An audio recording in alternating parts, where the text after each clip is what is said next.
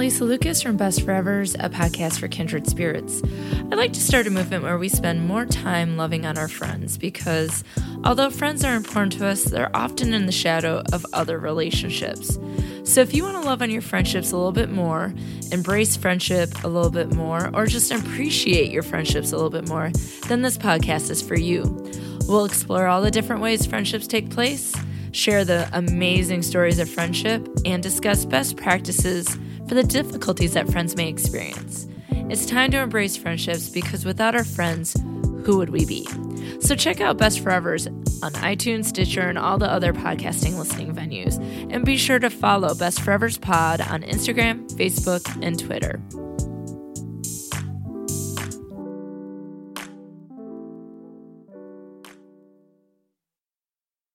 The body of 34-year-old Nicole Brown Simpson, ex-wife of O.J. Simpson, was found. Really believe Kurt Cobain is dead. Millions of people mourned the tragic death of John Lennon today. Struggles to come to terms with the death of Princess Diana, waiting for word.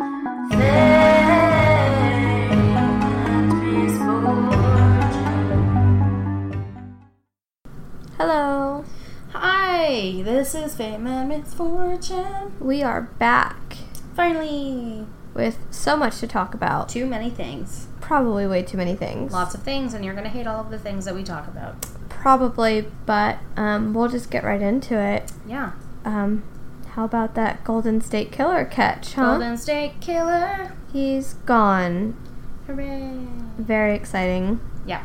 I can't believe it. Yep, I can't believe it's not butter. Basically. But also he's locked up for a while at least. Hopefully forever after. Fingers crossed. I haven't really checked into how his initial proceedings are going. Yeah. I know he showed up in a wheelchair and I don't know why. Probably trying to get that sympathy. Yeah, I'm pretty sure he's faking it. They've allegedly seen him riding motorcycle before as they've been watching him, I'm sure, for some time now. Not just within the last week or so. Right, yes. Yeah, so now, neighbors say he very much kept all of his lawn maintained and right. Now all of a sudden I can't walk. He is on suicide watch. Oh, okay. So that's good. Right, because I know with older suspects, normally they're like, I already lived my life, let's end this. Yeah. So that's very common. But, yeah. They've been watching him for a long time because they know that he would, stay home for hours before he did anything. Sure. Well, that's awesome. Yeah. I'm really glad. I think I'm happiest most for the victims that can, take a breath now, and they're okay, you know? Yeah. I mean, you're never okay after something like that. But no, absolutely not. They can kind of sleep soundly. Yep. For once. Hopefully. Yeah. His lawn is perfectly manicured. It's weird. Yeah, it's freaky. Maybe that's where he put all that energy after he stopped killing people. Could be. But, I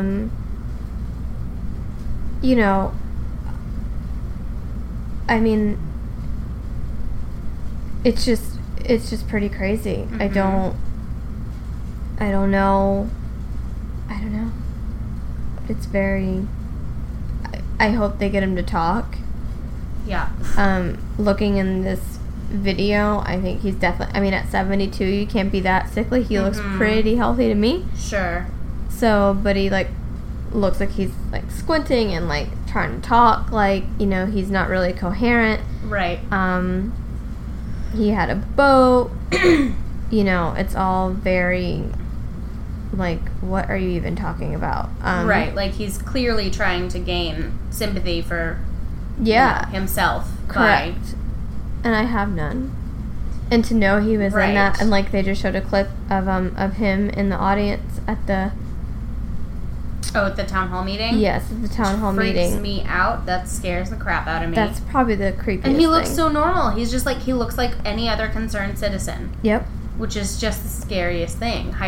Completely hiding in plain sight. Absolutely. Yep. So he mumbles to himself, which I'm sure that's same. not surprising. I've read a lot of articles almost daily. I probably look up to see what's progressed, changed, anything. If he's said anything. If anything's new, right? Yeah, another victim has come forward, and she hopes to testify against him. Oh, good.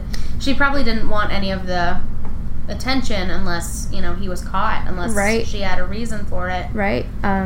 She said her and her husband were attacked in their home in 1977.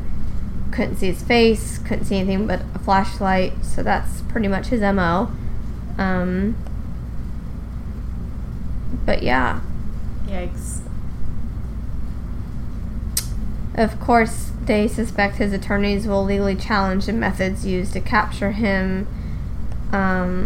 Okay, so we do know the database that they found him on. Oh, okay. And it was GEDmatch.com. It's an online DNA database. That's weird. And investigators were able to trace the killer's great-great-great-grandfather. Wow. And from there, they created a family tree of 1,000 descendants before narrowing it down to him. Holy shit. That's insane. That's a lot of legwork. So much. But they've already been doing so much legwork, and it's finally time that technology sort of caught up with the need of, he's not in any database, but how else can we do it? He almost got away with it. Exactly. Completely. Which is just crazy. Horrendous, yeah. Yeah. Mm-hmm.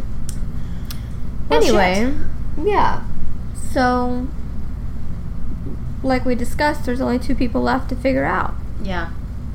And this article about Zodiac Killer in this guy's book, this came out 4 years ago. Oh, wow. May 16th, 4 years ago. So, I don't know. I think it's pretty, it's very interesting. Mm-hmm. Sure. Well, I think it's your turn this week. It is my turn. I'm Erin, Yay. for those of you who don't know and haven't listened in a while. I sing way too often. If you don't like it, deal with it. That's okay. Let me see. I have to get my papers in order because, as we all know, I don't ever have my life together. There's one more paper around here somewhere. Is there? Uh-huh. And it's gone. Are you sure? Hold up. Maybe. I don't know. Okay. Where's that one? Yeah, I think I'm missing my cover page. I saw it. I know it printed. I also saw it. Did you look through all your piles there? No. Is there another pile? No, just through all the ones you have. Not there. Nope. Okay, hang on. I'll find it. It's somewhere. We can do this. I thought I had it. Oh gosh. I'm getting everybody all riled up. Sorry. You did have it. I did have it. Oh, wait, I'm sitting on it. Oh my god. Of course you are. Of course I am. And I'm back. And we're back. Sorry, Scout. Come on, my little slugger. Huge thanks to my ass for keeping this nice and toasty. Fresh off the press. Okay, so on this one, since we took such a hiatus, I felt like careful. Not you, sorry. Right, Dogs no, you're good. Piling on top of each other. I felt like we should do something a little bit bigger. All right, So, I'm into it. This is going to be the story of Fatty Arbuckle and Virginia Rapp. All right. For those of you who don't know either of those names, Fatty Arbuckle was a film star in silent films. He was very, very, very popular. Some even say more popular than Charlie Chaplin. Interesting. Virginia Rapp was an up-and-coming silent film star who had, worked with Arbuckle in the past, and she was basically on her way up. So, Fatty Arbuckle was basically one of the first celebrities to really kind of be engulfed in scandal, which is not something a lot of people know. Right. There really wasn't anything as far as Hollywood and, like, crime. Everything was always very glamorous and pretty and sugar-coated and shiny. And then Fatty Arbuckle came along, and he was the first person who was kind of tarnished while still prominent in the spotlight. Interesting. Basically, he was really, really fat. He was, my article here says rotund. Oh, okay. And so he was nicknamed Fatty. His real name was... And that's pretty Roscoe. sad. Yeah. So, Fatty Arbuckle was nicknamed that because he was 300 pounds and very, very large. Okay. So, which I guess in the 1910s would have been massive. These days, not so much. Interesting. Yeah. So he achieved his original success in the 1910s, and his career would last from the 1910s to 1921, really. Okay.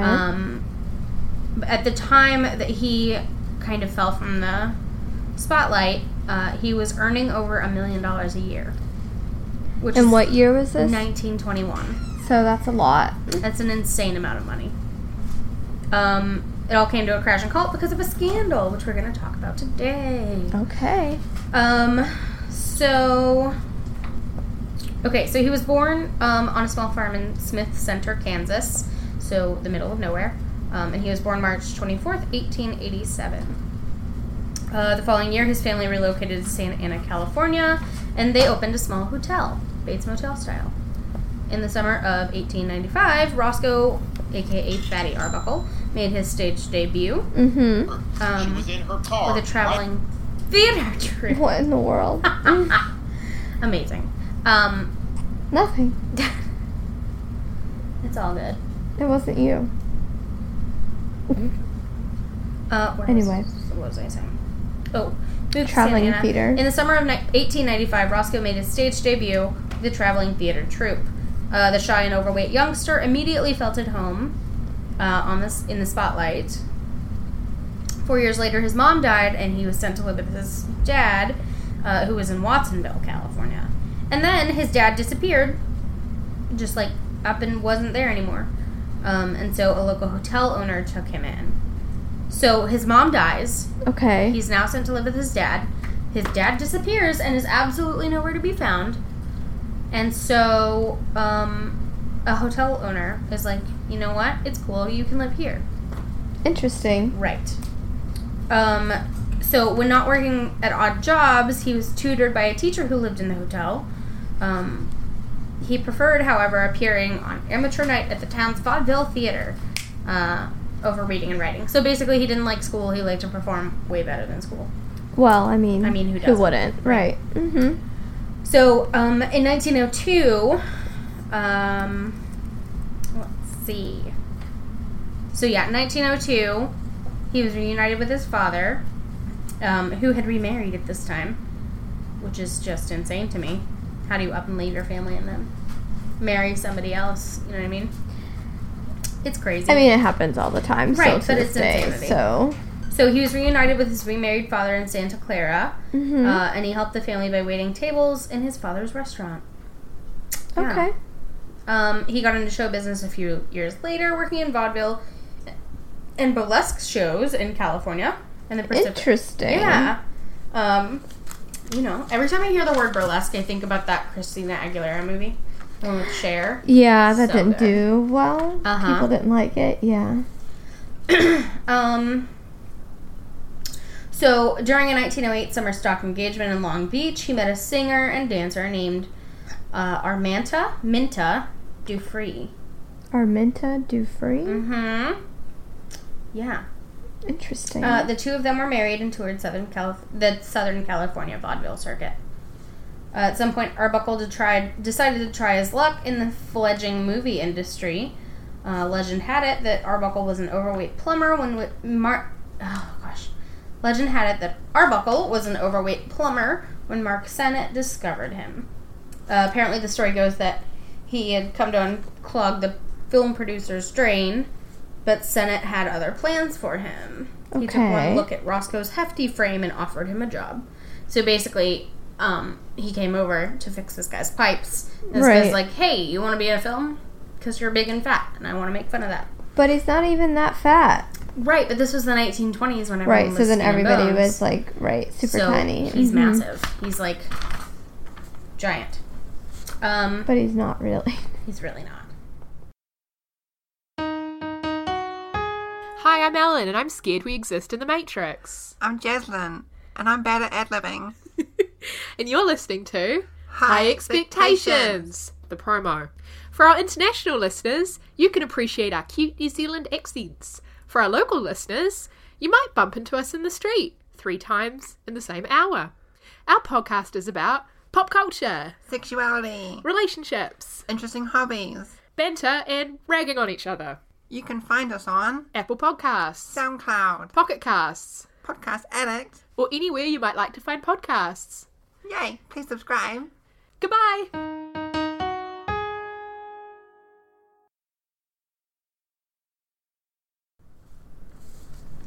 I guess Sennett really liked him for his frame of comedy because he was a very, large guy who was very Three Stooges kind of thing. Yeah. So it was a slapstick kind of thing. I could see that.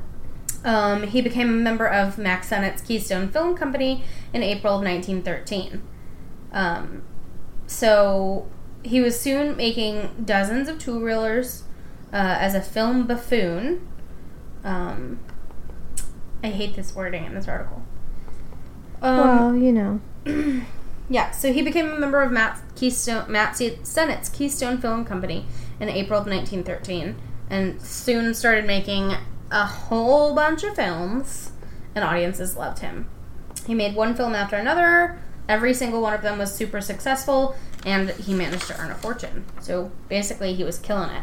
Yeah. He was very well known. Everybody knew who he was. Everybody liked him. Everybody wanted to have him in their films. Well, he looks like he's pretty friendly. Yeah, he's, big, chubby guy, big, happy cheeks. Yeah. That good old thing. So in the summer of 1916, Arbuckle joined the East Coast-based Comic Film Corporation as a star and director with an annual income of more than $1 million. And again, this is 1916. Okay. He's making over $1 million a year. It's huge. That is insanity. That's crazy. This is like when... I didn't even know the United States had $1 million in 1916. This is back when you could get, a gallon of gas for, 5 cents. Less than. If you drove. drove. Like a penny? Uh-huh. Interesting. The following March, he attended a banquet in Boston, hosted by his studio, for regional theater exhibitors, and this was his first brush with scandal, it would seem. Okay. So after the dinner, Arbuckle went to his hotel room. However, some company executives continued partying at Brownie Kennedy's Roadhouse. Brownie Kennedy's Roadhouse, which I feel is pretty racist. Is that? I don't know. It's a tavern and a brothel, apparently, nearby in Woburn, Massachusetts. So basically, there was a giant orgy at this brothel, and news circulated that Arbuckle was there. Right. Some stories even said that he was dancing on tables, hanging out with prostitutes, doing all I feel kinds like he of probably wasn't really dancing on things. tables. Well, according to him, he wasn't there at all. He went home, or he went to the hotel. Okay, but if he was there, I doubt he was dancing on tables. Right, a man of his size. Yeah. Those tables weren't that great. Also, let's talk about getting up on tables when you're a big person. Yeah. That's a lot of effort. It is a lot of effort. I doubt it. Okay, so, but he liked pit bulls. Did he? Yeah. Look. Oh. Isn't it cute? So apparently, because of all of the publicity that the brothel was getting, the mayor raided it at one point, and then the madam was released finally after paying a fine. Of course. Ruining all the fun. Sure. So, the stories that went on, the stories about what went on were super, super racy, and they weren't just going to go away on their own. So, Adolf Zucker, who is a company executive, was informed that basically unless he paid somebody off, they weren't going to go away. People were going to keep talking about them. Right. Right. So he paid $100,000 to keep the matter quiet, and in the process didn't do anything to say that, Arbuckle hadn't been there. Right. So he basically paid a bunch of money to keep people quiet, but didn't tell them they had to keep quiet about Arbuckle. Right. So his name is still tarnished at this point. That's very sad. Right. So by October 1917, this is about a year later, Arbuckle, along with most of the rest of the movie industry, was back in Hollywood. By now his marriage to Minta had fallen apart, no doubt because of the brothel incident. Sure. And she remained in New York to pursue her acting career. Though they were separated, their divorce wasn't finalized till 1925. Interesting. So in the 1920s, with 1920s The Roundup, which is a full-length movie, in the 1920s, Arbuckle began making full-length movies, starting with The Roundup. In January 1921, he signed a new contract with Paramount Pictures, which led to Adolf Zucker, that original exec, pushing him into an exhausting schedule that ended with him filming 3 movies at the same time in the summer of 1921. Oh, that's a lot. Right. Which is insanity. So by Labor Day weekend, he was worn out, he was absolutely exhausted, and planned to go to San Francisco to relax with friends. So his executive Zucker asked him to stay in town and take part in a convention that weekend, and Roscoe was like, no, this is my break, I'm going to go take my break. Yes, as he should. Right. So Zucker was pissed, and Arbuckle didn't let this bother him and went on the trip anyway. Okay. So good for him. Mm-hmm. So Fatty was joined on his trip up the coast. They're going to San Francisco by his friend Lowell Sherman. Then director Fred Fishbach, whom Arbuckle had known for 3 years, invited himself along. The 3 men set out early Saturday morning, September 3rd, and arrived in San Francisco later that evening. Fatty was driving his flashy new Pierce Arrow automobile. Interesting. Every time I hear that word, I think of automobile. I think of 16 Candles, Long Duck Dawn. Oh, remember? Yeah. Funny. Yes. So he was driving his flashy new. His flancy. That's a combo of flashy car, fancy. And took his friends to the luxurious St. Francis Hotel. Fatty rented 3 adjoining suites on the 12th floor. And Sunday, the trio did some sightseeing and visited friends. On Monday, Labor Day, there was a party. Fishbach got in touch with a bootlegger, and soon the guests and the liquor began to arrive, basically. Interesting. Right. So among the guests was Fred's friend, film talent manager Al Semnecker. Hal Semnecker. I don't know. Semnacher. Semnecker. I don't know.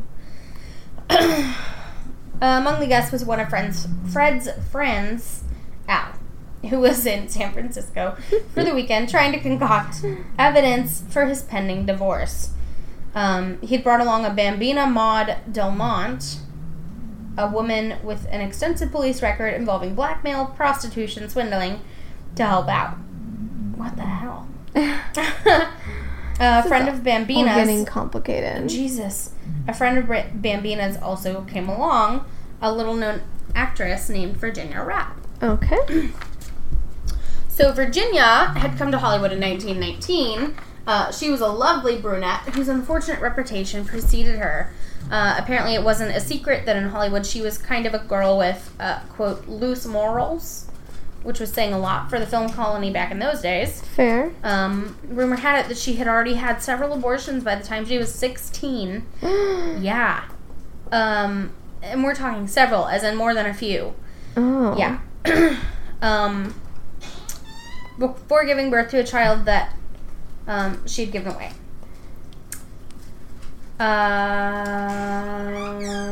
She caught the eye of Max Sennett and wrangled some movie roles on the Keystone lot, where she met Fatty Arbuckle. It was also rumored that Virginia had worked her way through the cast and crew and company, and at one point she passed around a rather sensitive infestation of body lice that was so severe that Sennett had to close the studio and have it fumigated. So basically she passed around crabs to everyone at one point. Of course, this is all speculation. I don't think any of this has been confirmed. It's all rumors. Well, and in the 1920s, rumors were pretty much rampant. Exactly. And there was no way to dispel them, basically. Right. Also, in the 1920s, what's the way to move up your career? Sleep with everybody. Sleep with everybody or pay everybody. That's right. Which honestly is still pretty relevant, but we'll get into that a little bit less, I hope. I think we have better treatments for crabs these days. So. Well, but, girls gotta do what girls gotta do. I'm not mad at your hustle, especially then where you didn't really have, But, I mean, if it gets to the point where somebody has to close down a studio because you've given crabs to everyone and their uncle, it might be time to back off a bit. Like, maybe just take a breather. I'd say so. So, in spite of her drunken escapades and reports of unprovoked nudity, so basically she would strip down whenever because she wanted to.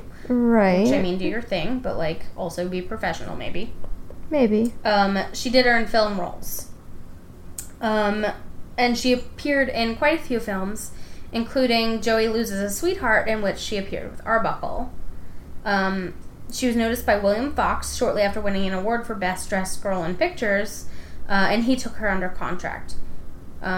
She was talking about starring in a new Fox feature, and she was definitely on her way up. She was kind of someone who nobody really knew who she was yet, but she was starting to become much more recognizable. In 1920, Virginia began dating director Jack White, not Jack White of the White Stripes. Right, okay. Yes, different Jack White. Not to be confused. Right. So when he left Hollywood for New York in 1920, Virginia began dating hold on. That was weird. I read the wrong line. When he left Hollywood for New York, she was left with an unwanted pregnancy to deal with. Her manager, Al Semnacker, who was the guy that she went to the party with, suggested that she have an abortion in San Francisco, where there was less chance of the Hollywood gossip finding out about it. Since she was going up north, and Al had plans with Bambina Del Monte to go to this party, he arranged for her to drive there with him on September 3rd. Okay. So that's how they all end up at the party. Okay. So, at noon Monday, the party was already in full swing, and this is on Labor Day. Labor Day? Memorial Day? Labor Day. Labor Day. I was confused, those two. So basically, the party was well underway midday, so everyone's day drunk. Okay. Which, I mean, it's Labor Day, everyone should be. Yeah. Arbuckle was reportedly not happy to discover that Fred Fischbach had invited Al, Del Monte, and Rapp to the party. He was not happy that they were all there because of their questionable reputations. Right. Because Al was getting divorced. Bambina was, well known for scandal and all kinds of crazy shit. Right. And then Virginia Rapp was kind of a hoe, according to everyone else. So he was not happy about it, but he was like, you know what? Everything's good. I'm happy. I'm enjoying myself. Let's not press the issue. Right. So, he just kind of let them do them and walked away. At one point during the party, Fischbach? Sure. Fred suddenly left. Claiming that he had business elsewhere. He's like, you know what? I gotta go. I got shit to do. The crowd grew to a couple dozen people. The young women were downing gin-laced orange blossoms. I don't know. Interesting. Is that a drink? I'm sure it is. Ooh, let's drink that. I love the way orange blossoms smell. I'm sure they taste even better. I'm sure. Some of the guests had shed their tops to do the shimmy. So basically, they're a bunch of topless girls at this point. So this is just like a fucking rager, is what it is. Sounds like it. Guests were vanishing into the back bedrooms. Empty bottles of booze were piling up. Meanwhile, Delmont, Bambina, who was well liquored, disappeared into Lowell Sherman's suite with him and locked the door. Okay. Virginia was roaring drunk. My article says so. She was trashed. I believe that. She began tearing off her clothes and screaming hysterically. Because Delmont and Sherman were locked in room 1221 and room 1220 had no bathroom, Virginia was rushed into room 1219, Fatty's suite, to use the facilities there. Soon unaware of what was happening, Roscoe tried to enter his bathroom only to find, and this is Roscoe Fatty Arbuckle, tried to enter his bathroom to find Virginia throwing up in his toilet. Okay. So Fatty Arbuckle helped her up and convinces her to lie down and rest on his bed. This is his account, by the way. So he sees she's vomiting in the toilet, tries to help her up, and lays her down on the bed. Next, he went to go find some ice, hoping that ice would quiet her down because apparently she's still screaming this time. She's Okay. drunk. So he goes to find ice, as well as... Hold on. Oh, okay. I don't know what's happening here, but I'm going to read this line and see if it makes sense to you. All right. He hoped that ice would quiet her down, as well as determine, by holding a piece of ice against her thigh to see if she reacted to the chill, whether she was suffering from hysterics. That's it. Does that make sense to you? I mean... So holding a piece of ice to her thigh to see if she would respond to the chill. What does that Yeah, mean? I mean, I guess it would just depend, like, if you weren't really, like, in pain of some sort, you might, like, react and, like, get that off of me or something, Right. versus, like, maybe it helping. Okay. I don't know. It's interesting. I don't know. I don't know either. It was the 1920s, so I don't know. So, by now, Fishbach, the guy who was like, nah, I gotta go, I have things to do, had come back. As Roscoe applied the ice to the wailing woman's leg, several other female party guests, wait, hold on. Oh, okay. So as he applied the ice to the woman's leg, Maud Delmont walked into the room. Rapp yelled that she was dying, words heard by several other female party guests. So Arbuckle has gone into her ice and is trying to help her. Maud Delmont walks into the room and hears Virginia yelling that she's dying. So do a couple of other people. Okay. Next, the bathtub in room 1219 was filled with cold water to cool off the distraught young woman. Virginia suddenly awoke and began screaming to Arbuckle, "Stay away from me!" She cried and turned to Delmont. "What did he do to me, Maudie?" Virginia was bodily placed in the cold water, so basically they threw her whole person into the cold water, and she seemed to settle down, which is basically what you do if somebody overdoses or, something like that. You shock the body back into kind of containing itself. Okay. So they put her in this freezing cold water and she's fine. A short time later, she's taken to another room down the hall where Delmont could take care of her. The hotel doctor was summoned to the room a little while later, but he said she's fine, she's just real drunk. So the party continues. Arbuckle left the hotel for a time to have his car shipped back to Los Angeles, and then he was going to go back to LA by boat. He's like, I gotta go take care of this. Alright. Not sure why he decided to do that raging drunk in the middle of a party, but, whatever. So he goes and has his car managed to be returned back to Los Angeles. He planned to return to LA by boat. By the time he returned to the party... How do you get to LA by, like, in the he's in ocean? San Francisco. So Okay. he's going to take a boat. Like back a down to cruise? LA. Yes. Just taking, like, a Royal Caribbean Yeah, cruise? he's just going to, like, chill out and, like, you know. Alright. There was a chick that just threw up in his bathtub a bunch and started screaming that he was trying to kill her, so... Okay. Yeah. He needs a little bit of a breather, okay? Alright, fine. A vacay? Yes. So, he needs a vacay after his vacay. Right. Don't we all? By the time he got back to the party, there was another doctor administering morphine to Virginia. When the physician asked Delmont what happened, she calculatedly created a fabricated tale, that's what this article says, that she later told the police, but never swore to in court. So basically, Maud, at this point, Maud Delmont says that according to her version of events, Fatty was wearing only pajamas and a bathrobe, had steered a drunken Virginia into his suite around 3 p.m. Monday afternoon.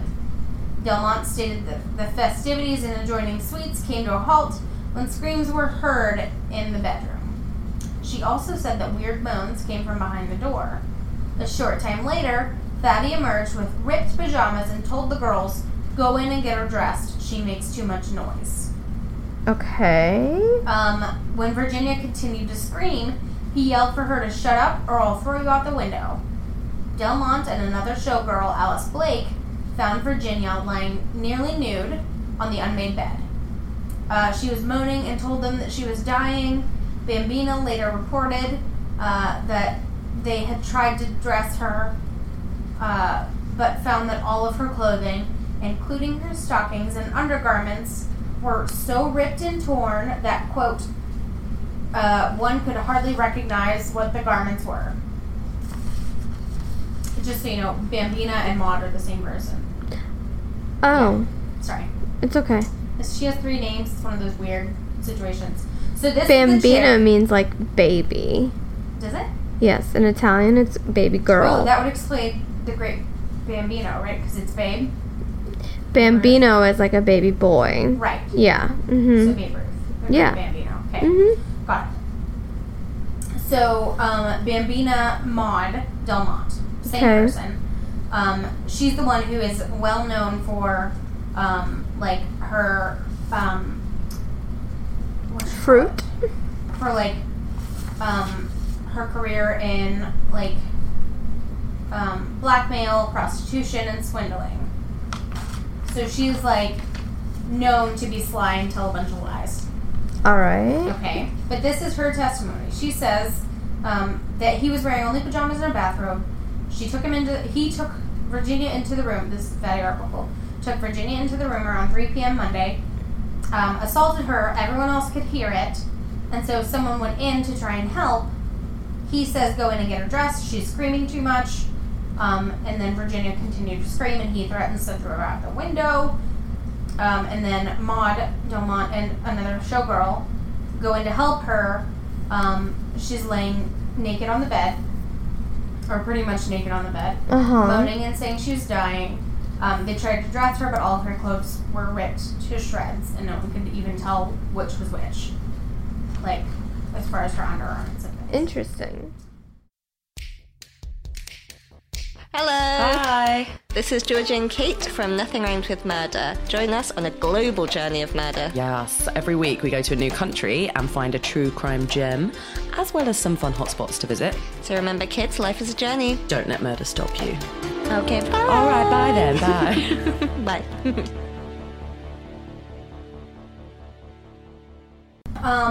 So then, time passes. Arbuckle knew nothing of the story that Delmont was spreading, and on Tuesday, the day after Labor Day, he checked out of the St. Francis Hotel, generously covering everyone's expenses. So he's just like, you know what? I got money to burn. Here you go. Let's cover everything for everyone. Okay. September 6th, by now, Virginia, at Delmont's direction, was being treated by another doctor. This one was associated with the private Wakefield Sanitarium, which was a women's hospital known for, like, childbirth and things like that. Okay. Having been assured that Virginia was in no danger, Arbuckle and his friends returned by boat to Los Angeles. So he's thinking everything's fine. This is Tuesday. She's being treated by a doctor. Everything's cool.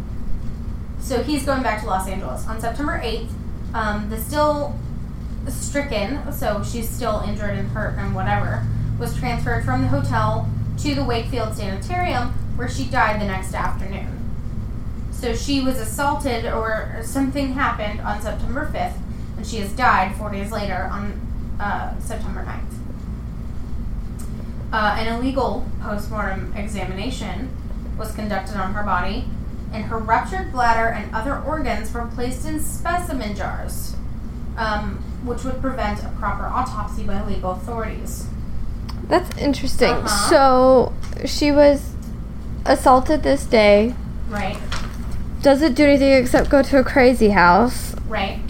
And then while she's at the crazy house, she dies? She dies. And then her... But is she not being treated for anything at the crazy house? That's just for they're crazy? Treating her, but she dies. No, so this is a women's hospital. Oh, okay. It's called a sanitarium, but that's because it's a sanitary place. It's so crazy place. So, yeah, but some sanitariums are... I don't think so. I think they're all for crazy people. Oh, okay, got it. And she was probably in hysterics, or they thought she was in hysterics, so she would be sent to the crazy person place. Right. So, got it. Basically, she dies, and then someone at this hospital is like, you know what, it's cool. I'm just going to take all of her organs out and put them in jars. What's the worst that could happen? And then, of course, cops get there and nobody can do an autopsy. Because they've already pulled out the body. Right. So, convinced that she could turn, this is, again, a very biased article, but apparently she was convinced that she could turn the entire incident into something that she could profit from. So Maud Delmont swore out a complaint against Arbuckle with the police. That story that she told originally. Right. She tells it to the cops. Back in Hollywood, the new film Gasoline Gus that Roscoe is starring in had just opened successfully, and at the same time he learned about Virginia's death. Shocked, he's like, let me go back. I'll go back to San Francisco. Paramount, meanwhile, panicked, thinking about him being involved. Right. So they hired attorneys to represent the high-priced star. Right. From the start, newspapers were filled with lurid headlines and graphic false details supplied by none other than Maud Delmont. Newspapers around the country were revealing shocking, quote, truths about the alleged events and the death of virtuous Victoria Rapp, which is insane how the turntables have turned. You feel? Yeah. She went from having so many abortions before 16 to now she's so virtuous. Right, correct. Got it. At the hands of lust-crazed Fatty Arbuckle. Lust-crazed, yes. Mm-hmm. So everything from Arbuckle's past was raked up, including the false story of the orgy in Massachusetts. Right. News stories stated that Eric claimed that he had killed Virginia because she had rebuffed his advances. They also claimed that he had killed her because of his immense weight. Basically, he tried to rape her, and his giant gut pressed down on her and ruptured her bladder. Okay. I would just like to point out, if anybody decides to Google Virginia Rapp, she's not that tiny. Oh, really? No. I'd say she's an average-sized woman. Like, she's taller than me, but probably about my size. Right. Like, she's not this delicate, like, wafy. Right. And I mean... And, of course, at the time, skinny women really weren't... Right. Like, super, super tiny, skinny wasn't exactly the thing. So, she's curvy. She's not, like... Got a little bit of bod going on. Yeah. If you also want to look, you can see her hospital pictures. Oh, okay. I don't know if this is morgue photos or if this is sanatorium pictures, but here they are. Oh, yeah. So but as you can see, no. So... Just like average size, yeah. Yeah. I feel like this... Size 10, size 12. Yeah. I would say that somebody to say that she was completely, like, crushed by him. Right. No. Also, let's talk about how, yes, he may have been 300 pounds. But 300 pounds isn't that massive. No, because he's also very tall. Right. So he's got a big bone structure. He's got a lot of muscle on him. I mean, he's a big old guy, don't get me wrong, but in order for a 300-pound person to lay on top of a, 200-pound person. I mean, like, right, she's easily 150, 160. Yes. Easily. And he's, like, 6 foot something. Right. Like, so for him to have, crushed her, he would have had to lean, like, full force with his he would have had to have been dead on top of down her. On her bladder, like, physically pressing on that area. Right. For her to have, for that to have ruptured. Right. The human body can handle a lot. And I feel Your like... bladder is literally like a balloon. Yes. It's interesting because a lot of other articles that come up basically discount all of that. Exactly. And say that she had medical problems to begin with, which is why she could have been screaming in hysterics. Exactly. If her bladder had ruptured internally, that's a big deal. There were a lot of other reasons. As far as the bruisings and things like that, was he trying to help her and, like, control her, or was she freaking out? There's a lot that could have happened in that versus what they're trying to imply. So then another thing that circulated in the newspaper is that it was not just sex, but strange and unnatural sex, quote. What does that even mean? I don't even know. And so I'm not exactly sure what this picture is of. Oh, never mind. Go on, I'm sorry. Okay. It's not her. Arbuckle became enraged over the fact that his drunkenness had led to incompetence. Hold on. Oh, according to other reports, Arbuckle became enraged that his drunkenness had led to impotence. So basically, he got whiskey dick. And he became enraged because, he couldn't have sex with Virginia. So he ravaged her with everything from a Coca-Cola bottle to a champagne bottle to an oversized piece of ice, which probably comes back to him holding the ice on her thigh or whatever. Right, yes. Other stories claimed that he was not so well endowed, or that he was so well endowed that he had injured the girl, while others stated that the injury had come from when Fatty had landed on her on the slight actress during a sexual frolic, which is not even a thing. We have debunked that. She wasn't that tiny. Right. So basically, soon churches and women's groups were crusading against the lustful Arbuckle. In Hartford, Connecticut, a group of angry women ripped down a screen in a theater showing the comedy that had just been released. Oh my god. Talk about a Time's Up movement. Honestly, so early. In Wyoming, a group of men opened fire in a movie house where another Arbuckle short was being shown. So this is how people in the 1920s dealt with apparently controversy? Yes. Thanks to the newspapers, Arbuckle had already been found guilty in the public's eye before charges had even been filed against him. Angry and increasingly boisterous, voices were calling for Arbuckle to clean up his act. Finally, Arbuckle's films were pulled from general release. Sad. So they literally stopped showing his films because of this. Arbuckle had been placed on suspension by Paramount, invoking the morals clause in his contract. Okay. So literally his job was like, you didn't behave morally, or even if you did, right. The public says you didn't, right. Therefore you were on suspension. Correct. Which is just the worst. So, San Francisco District Attorney Matthew Brady hoped the Arbuckle case would be his ticket to the governor's office. So, he's a brand new DA. He's like, I'm gonna take governor one day. I need to have one big thing to shoot me into the spotlight. He sees this thing as Fatty Arbuckle. Okay. So the coroner's inquest met September 12th, with Brady demanding that Arbuckle be charged with murder. By then, he knew that most of what had been printed in the newspaper were lies, but because he had already vowed to prosecute the movie star in the press, right? He proceeded with the case. So he's like, yeah, I know it's all bullshit, but I need this case to win. I need this case so that I can become mayor. Interesting. I already told so people very I was gonna political. prosecute him, so I have to do it. Right. Over the next few days, Arbuckle was jailed without bail, and a special grand jury voted to indict him on the manslaughter charge. It was their belief, based on evidence, that Arbuckle had used, quote, some force that led to Virginia's death. September 28th, the judge ruled that the defendant could be charged with manslaughter, but the rape charge was dismissed. Okay. So at this point, he's gone to court. He's tried. Right.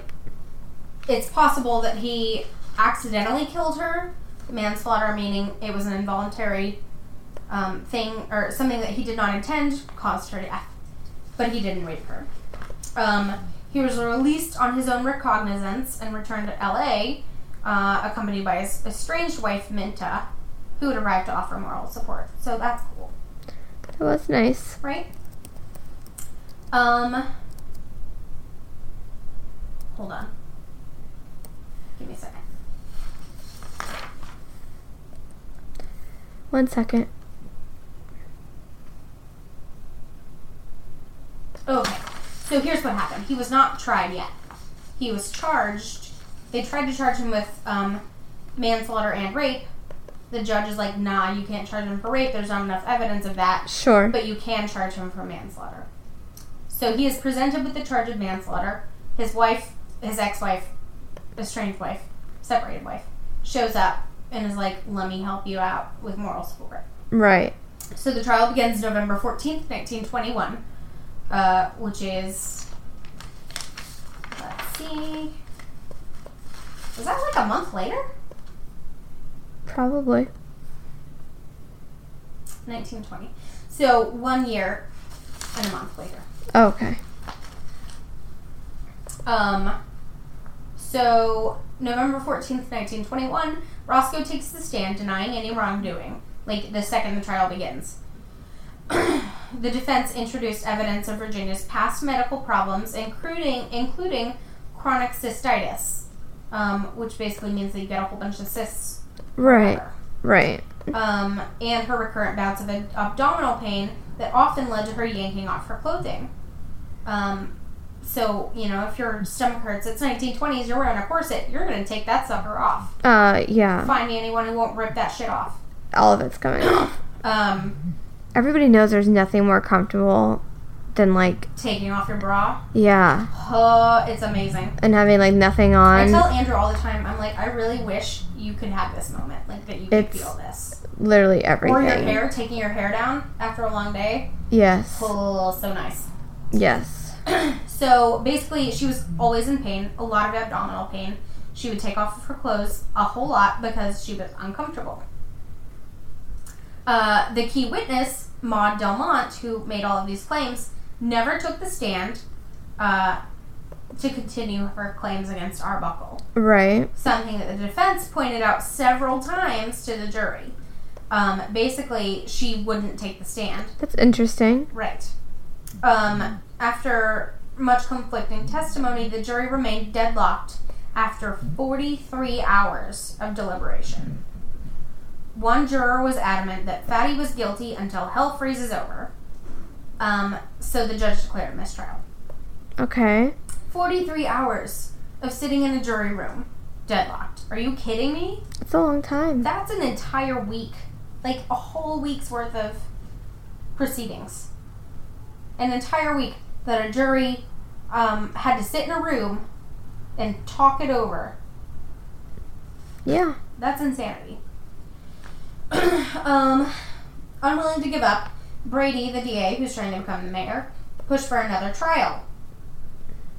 One of the tactical errors this time around was made by the defense. Overly confident that he would be acquitted, they did not have him testify again, and simply read his prior testimony into the record. This made Arbuckle look cold and uncaring about the young woman's death, and it made the wrong impression on the jury. In addition, his attorney, assured of victory, never bothered to make a closing statement. So he just reads Arbuckle's testimony because Arbuckle, quote, can't be bothered to show up in court. And so this makes him look like an asshole. After many more hours of deliberation, the jury was deadlocked again, although this time they had almost voted in favor of conviction. So the first time, everyone's like, no, he's innocent except for one guy. This time, they're like, no, he's guilty except for one guy. Interesting. Right. So it's just very back and forth. Fatty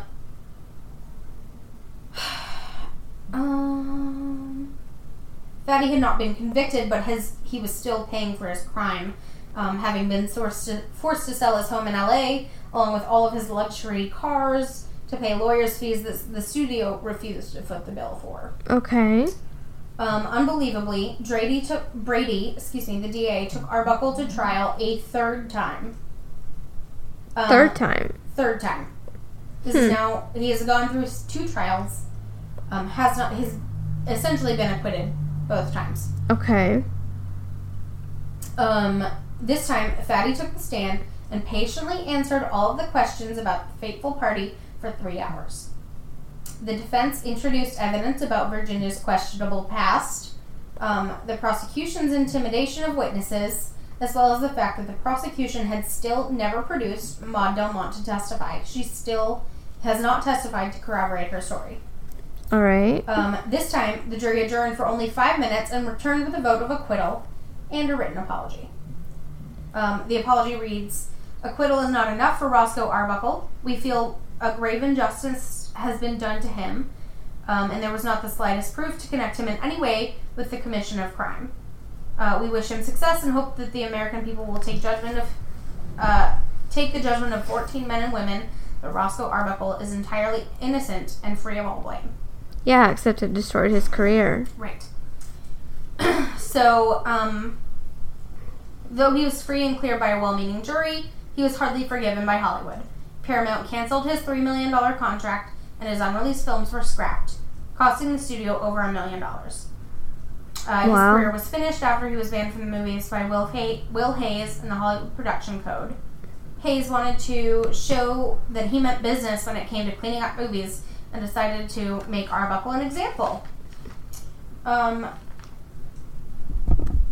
Strangely enough, Hayes acted at the urging of Adolph Zucker, his original producer guy, right, at Paramount Pictures. So basically, he had it out for him. Okay. Years later, it was discovered that Zucker had made a mysterious payment to DA Matthew Brady on November 14th of 1921. Interesting. Yeah. So now, Arbuckle's original producer has been paying off a DA that's involved in his trial. Huh. Yeah. So some theorized that his publicist, or his producer Zucker, was trying to regain control over Arbuckle, and had masterminded the St. Francis party through Fred Fishbach, who mysteriously vanished for a time, but that the situation, which was simply to make Arbuckle look bad, went and got super out of control. Right.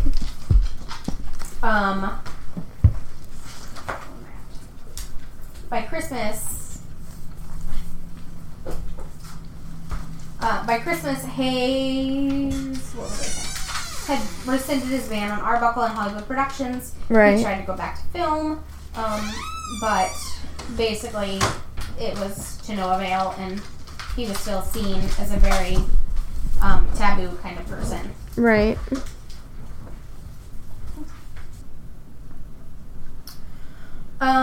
So yeah, basically it was to no avail, and he never really made a comeback.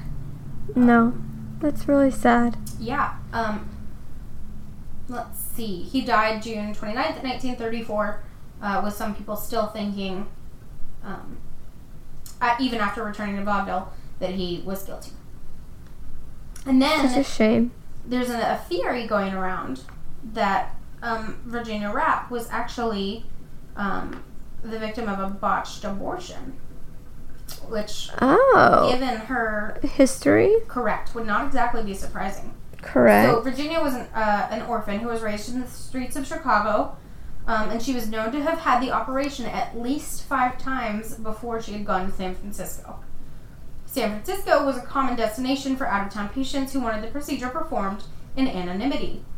It's speculated that this was the reason that she left LA and went to the Bay Area with Maud Delmont.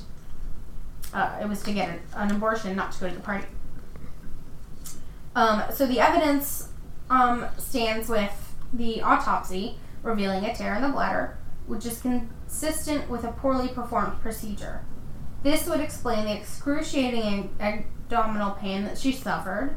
More intriguing, though, was the in-court testimony about postmortem examination done at a maternity hospital, which is where Rapp was brought when her condition was diagnosed as fatal, which raises the question of why she would have been brought to a maternity hospital if it had nothing to do with that lady parts. Correct. Yes. Mm-hmm. Yes, I find that very interesting too. Right. So, this raises the questions of why she was brought to a place for maternity if the concerns were not pregnancy related. Correct. Here, the very organs that could have confirmed whether or not she had had an abortion were removed and destroyed. Yes. Did hospital personnel maybe perform this quickie postmortem as a means to cover up their own culpability in the death of a patient? Very possible. Yeah, exactly. There are those, however, who view proponents of the abortion angle as conspiracy buffs. She may well have suffered from peritonitis, inflammation of the abdomen, which would have been aggravated by consumption of alcohol.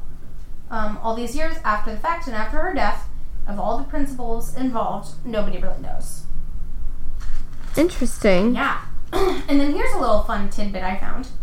Even in death, Fatty Arbuckle could not find peace. The slanderous stories about him still exist today, and despite evidence presented to the contrary, he continues to be perceived as a lustful rapist portrayed in the newspapers of the day. At the Hollywood Forever Cemetery, a lonely stone marks the grave of Virginia Rapp, and the site is said to be home to her ghost. Little explanation needs to be offered as to why Virginia's spirit might be a restless one. She lost not only her life over the course of Labor Day weekend, but a promising career and a tattered reputation. Interesting. Let's see. Blah, blah, blah, blah, blah, blah.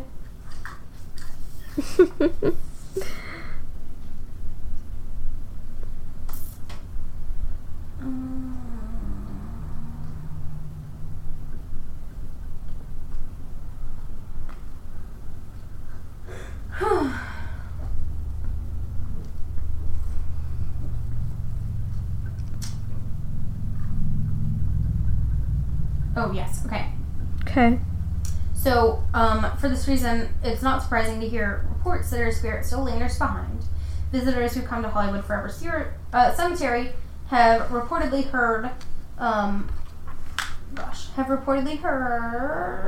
reported hearing a ghostly voice that weeps and cries out near Virginia's simple grave. It's believed to many that her ghost, still attached to this world, and still in anguish over her promising career, which was, like her life, cut short before it really began. So, yeah, she haunts Hollywood Forever Cemetery, supposedly. I wouldn't be surprised. I mean, that's pretty cool. Honestly, if you're going to haunt a place, that's the place to do it. I agree. I mean, lots of cool people to hang with. Yeah. So I've heard the Fatty Arbuckle story a lot before, but I've never quite heard it from this angle. And how do you feel? I don't know. It makes a lot of sense, though. That she, that Maud Delmont would have fabricated all of this to kind of get ahead and profit off of it. Right. Because she seems like that's the kind of the person that she was. Sure. And so Virginia, living her life, doing her best, thing. Whatever, having had abortions in the past, I could totally see this happening. And then it happened all the time. You nick a bladder, you don't realize it until you close somebody. Correct. And then, they get all kinds of, they go septic and then they die. And it's terrible. Yes. It's disgusting. So it's totally plausible to me, and I completely understand it. I don't know, though. What do you think? I mean, I agree. This case has always been an interesting one to me because I just, if it played out the way they said that, it was days later and not directly like that evening. I don't know. It doesn't seem like there's enough evidence involved in him being involved in it. And any of the bruises, like in pictures you see of her and stuff, could have had any kind of explanation of, you know... I mean, she also could have been anemic, you know, and just bruised very easily. Correct, yes. I don't believe that he crushed her. I think that's just people picking on him and his size, you know, or saying, like... Right. You know, just being unkind. Also, if she had been crushed enough for her bladder to have burst, she would be dead. Her pelvis would have been broken. Right. You'd be dead. You know? Yeah. So I don't believe it. Right. I don't think he had anything to do with it. Right. But unfortunately, no way to fix his career after that. Sure. So. Well, shit. Yep, it's a shame, but it is what it is. Mm-hmm. Poor guy. So there's that. I feel bad for him. Also feel bad for him. But if he did it, then... No, take it back. Yeah, he didn't do it. He didn't do it. There are just too many things that point in the direction of him not doing it. Yeah, I agree. So. I agree 100%. Absolutely. Basically, shit happens. Yeah. Yeah. I'm with you on that. Mm-hmm. So I guess on that note then. Yep. That's a note. On that one. Look at the pictures if you want. Do the thing. There's a lot of articles that discuss other potential things that she passed from, just in general, other illnesses. I am so tired today. Me too. And, yeah. So there's do your own that. research. Let us know what you think. Okay. Sweet. Yay. Okay, bye. Bye.